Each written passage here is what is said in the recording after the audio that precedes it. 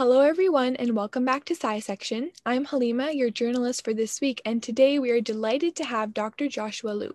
Dr. Liu is a physician and the CEO of Seamless MD, a health tech company we will learn a lot more about today. He has received many honors, including Forbes 30 Under 30 in Science and Healthcare and Canada's Top 20 Under 20 award. Thank you so much for joining us today. Thanks, Halima. Appreciate you having me. So, since we'll be talking a lot about tech today, I want to ask, what is one app that you cannot live without? I have to say it's Twitter. It's one of the first apps I check in the morning and that I check before I go to bed. And it's my way of understanding news in the world. I think every physician out there uses Twitter and expresses their opinions on Twitter. What is one travel destination that you're most dreaming of in a post-COVID world? So it's funny. I'm actually not craving travel in particular, but I'll say that just being able to do something as simple as catching up with friends or family that I would normally be seeing in person, once every couple of weeks. Now I'm not, so being able to connect back with those people again is what I'm looking forward to.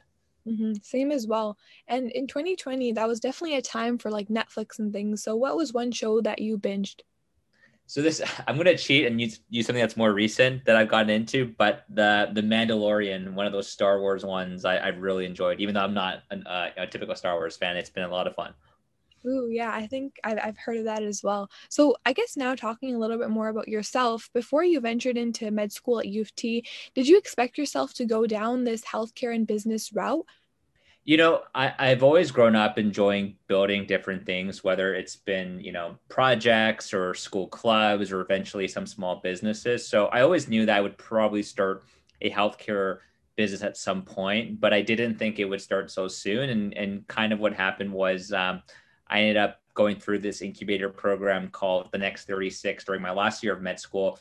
And so, that's where I started Seamless MD and ended up just being the right time for me to just go ahead and go after that opportunity. So didn't expect it, but kind of just went with it when it happened. hmm So, if you're kind of interested in business in general, why did you decide to pursue being a physician, whereas a different route that people traditionally are interested in business would go towards?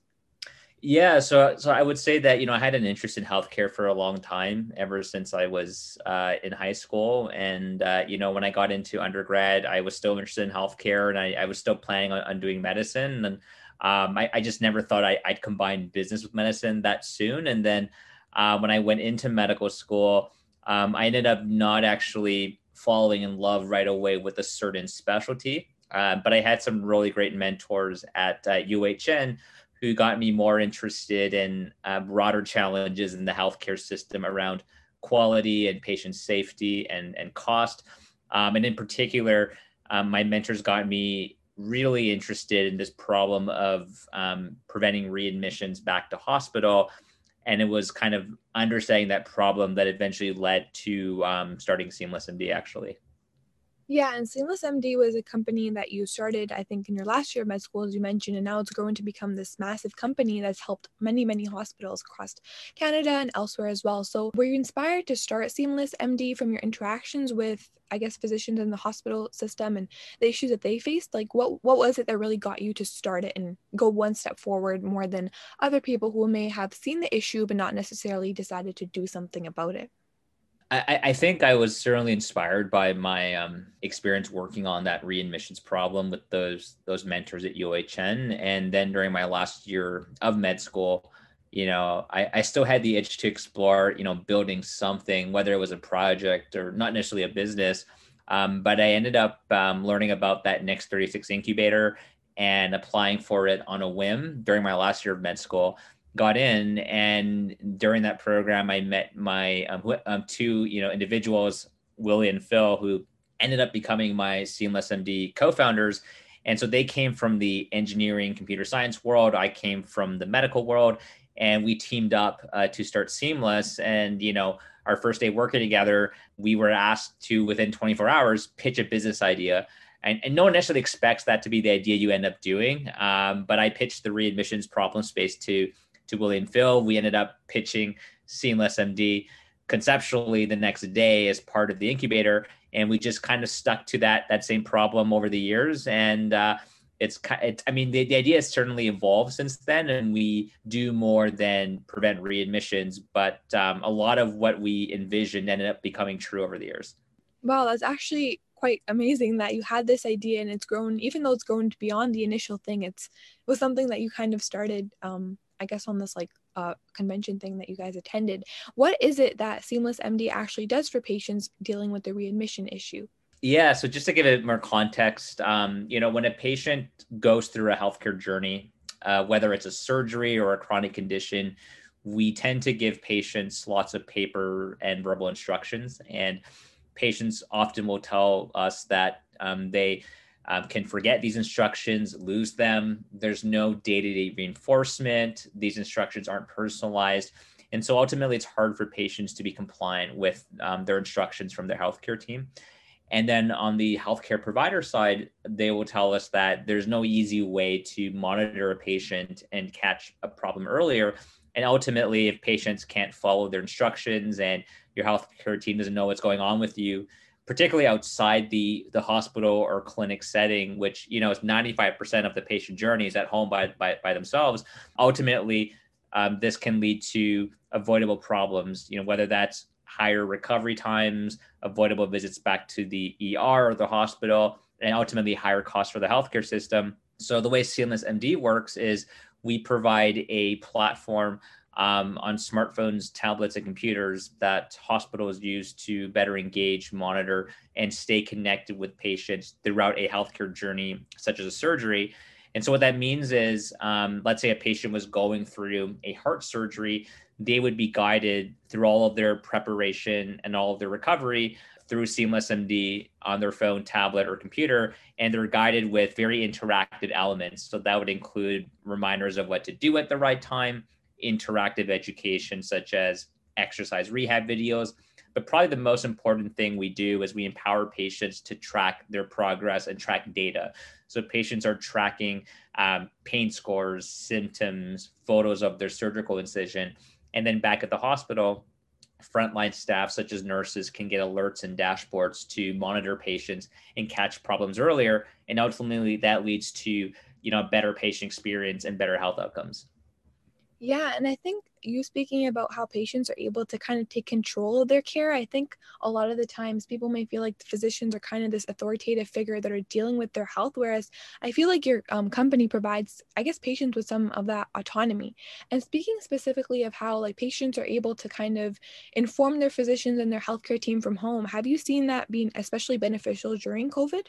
Yeah, what's interesting is that when the pandemic first hit in North America, and let's say around March in 2020, I think we were initially naive in thinking that all of a sudden, organizations would want to adopt Seamless MD to monitor patients at home and deliver digital care at home. What happened first was that hospitals kind of adopted the low hanging technology fruit, which was telemedicine video visits, which have been around much longer than digital platforms like Seamless MD, but had kind of limited uptake. And so when COVID hit, that's where they spent most of their time driving adoption of technology, getting more video visits in place.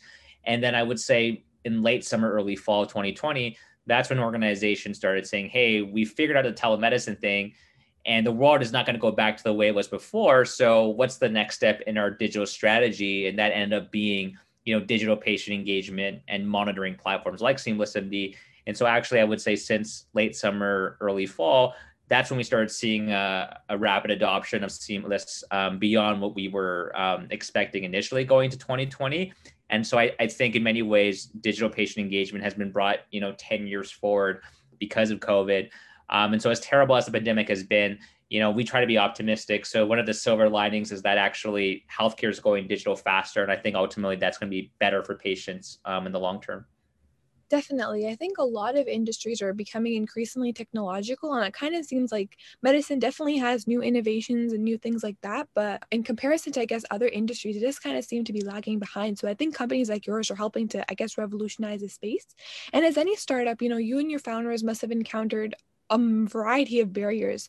So if you could talk to us a little bit about what that was like and how your team was able to overcome it and help build this really, really successful company. Yeah, so the truth is that there are always barriers. It actually never gets easier building the business. The only difference is that the barrier, the challenge changes over time. And so every time you learn how to overcome that first barrier, if you're lucky enough to survive to the next stage, you have to learn how to solve and overcome a new barrier. But I also view that as kind of a great opportunity to keep learning and keep improving as a person. So for example, early on, our initial barriers were how do we actually convince our first hospital to work with us, even though we have nothing, no proof points, no product. And then once we actually get a product in place, besides the fact that it looks and feels nice, how do we actually generate an improved outcome, such as preventing a readmission? And then once we got the product working and effective and validated in studies, the next barrier was, well, how do we actually integrate with an electronic health record? And then at some point we did that, and so forth and so forth. So, the barriers never really go away. But really it's about persistence and discipline. And, frankly, being excited about the fact that we had the opportunity to keep learning and overcoming new barriers and growing, as people, as much as we grow as a business. Yeah, and I think definitely you as a physician, a lot of your colleagues from medical school, they must have went on to do, the traditional, I think, route that people who graduate from medicine tend to go towards. So what was it for you kind of deciding to take this leap and take on this ambition that you were definitely very passionate about, but it was also very like uncommon, maybe even seeing your colleagues go and do something that is tends to be, I guess, more stable long term, whereas with a business, even if the idea is obviously very, very amazing, it can, I guess, just be a little bit unstable and very unsure in terms of the future. What was that like for you? I think for me, ultimately, it came down to where would I be able to see and have the biggest impact on healthcare, and also where I'd kind of be the most excited personally. And so, actually, when I graduated medical school, my residency program that I had gone into was very supportive. They said, Josh, we'll support whatever you want to do. If you want to do 50% seamless MD, 50% residency, 90%, 10%, whatever that is, will support you. And ultimately, I decided that I couldn't do two things well, and I could only do one thing really, really well. I decided either I was going to do residency full time or Seamless MD full time. Ultimately, I chose Seamless MD, and a big reason was impact. So, one of the exciting things about building a business and an organization is that if we're successful, I through a team can impact, not just hundreds of patients a year as a clinician, but tens or hundreds of thousands or millions of patients over time by kind of going almost like outside the healthcare system, but in partnership with it as a business. And so for me, the opportunity to have in some ways more impact through the business is what got me most excited about going this route.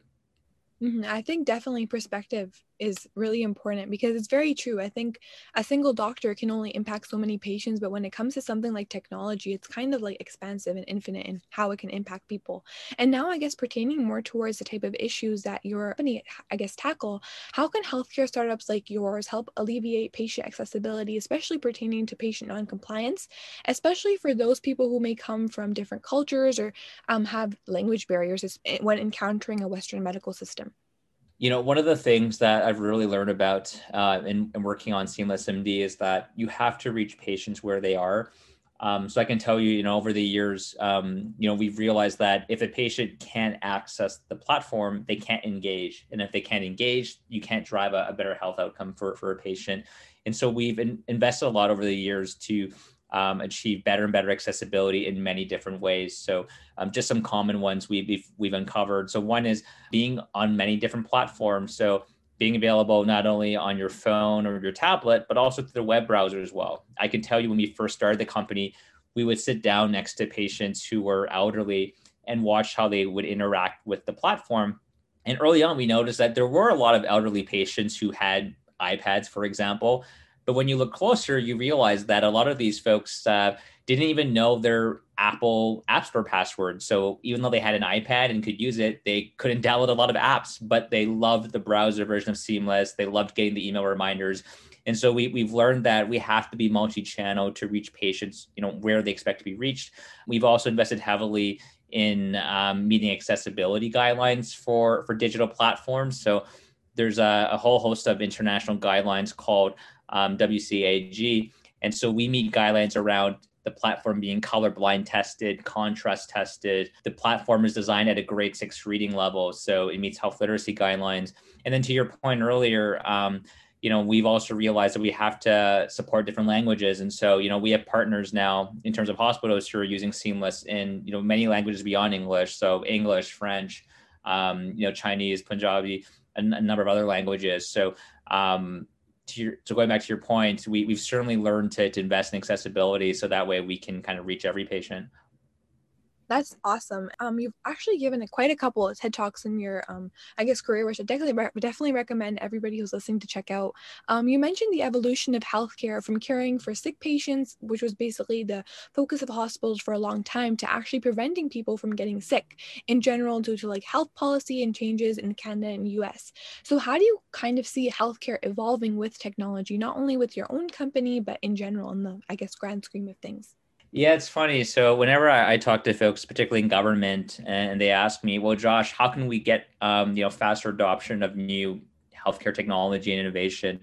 And what I tell them always is healthcare will move based on how the incentives work.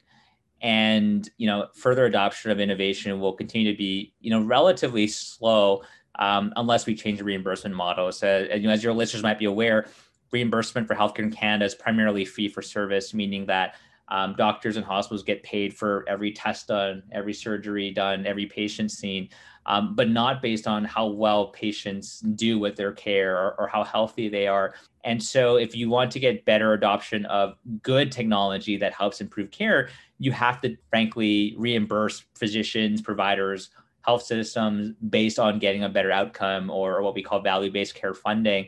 And so I'll give you a good example of that.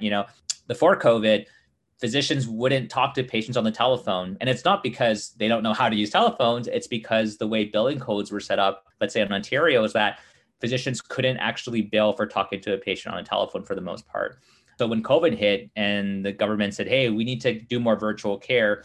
And by the way, virtual care doesn't just mean video visits, it means telephone as well, apparently. They had to come up with new billing codes. And then all of a sudden, providers and physicians would actually talk to patients on the phone and not require you to go in physically to a clinic just to get, a 5-minute visit that could be done over the phone. And so the point I'm trying to make is that there's lots of new technologies that I'm sure will evolve and that will make healthcare better, that will make patient care better. But if we keep relying on kind of very archaic fee-for-service models in healthcare, it's going to keep slowing down adoption of technologies that could be helpful. And I think if we move towards more value-based care funding, pay for performance funding and less fee-for-service, physicians are going to, and hospitals are going to just naturally adopt better technologies to improve care, because no longer will archaic funding models be a barrier. And so everyone will be better aligned that way. And so my opinion really is, if you improve the reimbursement model, the right technologies will be adopted faster that will help patients better. Mm-hmm. So I guess I see what you're kind of saying is by incentivizing doctors to better care for their patients and I guess prevent bad outcomes in general, rather than treating sick and just, I guess, preventing people from getting sick. That way healthcare can improve. And alongside that, technology can evolve and become more immersed in medicine as well. So do you think that technology can ultimately like replace physicians, or do you think that role will forever, I guess, remain, but working alongside technology, medicine can improve? What do you think of that? Yeah, it's one of those topics where people then get into the topic of AI, machine learning, and how that will impact healthcare. Will that replace physicians? I think anything that can be automated eventually will be. So, very basic automation that we've seen is electronic reminders have replaced telephone call reminders. More recently, and this is still very, very early stages, but machine learning and AI is starting to, read imaging scans, not too poorly, not well enough to replace physicians just yet. But I think that's in many ways inevitable to a certain extent. Now, I don't think technology will ever replace doctors and nurses and other providers. And I don't think it's ever going to replace the provider-patient relationship completely. But I do think technology will continue to allow providers to operate at the peak of their skill set, right? So I think technology will keep allowing, less trained or less skilled providers to do things that traditionally required more of an expert to do. So in the same way that, in the past, maybe only trained specialists could operate ultrasounds, when now you have, bedside ultrasounds that can be, utilized and read by family physicians. That wasn't the case many decades ago. And I don't think it's crazy that in the future, a lot of imaging ECGs can be read by non-specialists because of very, very good, machine learning being used. But there will still be many, many complex cases or relationship-based things that a physician or a provider will always have to do. And I think it's important that we realize that in the same way that years ago, we didn't have washing machines and humans washed everything. And we were worried that, we lose out on jobs if we got washing machines. Well, no, humans just moved on to more complex tasks. I think the same thing will happen in medicine. And it's about leveraging technology sensibly, but by being open-minded to the fact that if we can actually automate a lot of things intelligently and let our providers operate at, the peak of their care, that's ultimately going to be better for patients as well. And on that note, thank you so much, Dr. Liu, for joining us today and having this really awesome and enlightening conversation on healthcare and technology, and obviously your company, Seamless MD. For all those listening, if you want to learn more about Dr. Joshua Liu, then check out his website, joshualiu.ca. And be sure to check out his TED Talks as well. They were awesome. I had a great time listening to them. Thank you so much for joining us.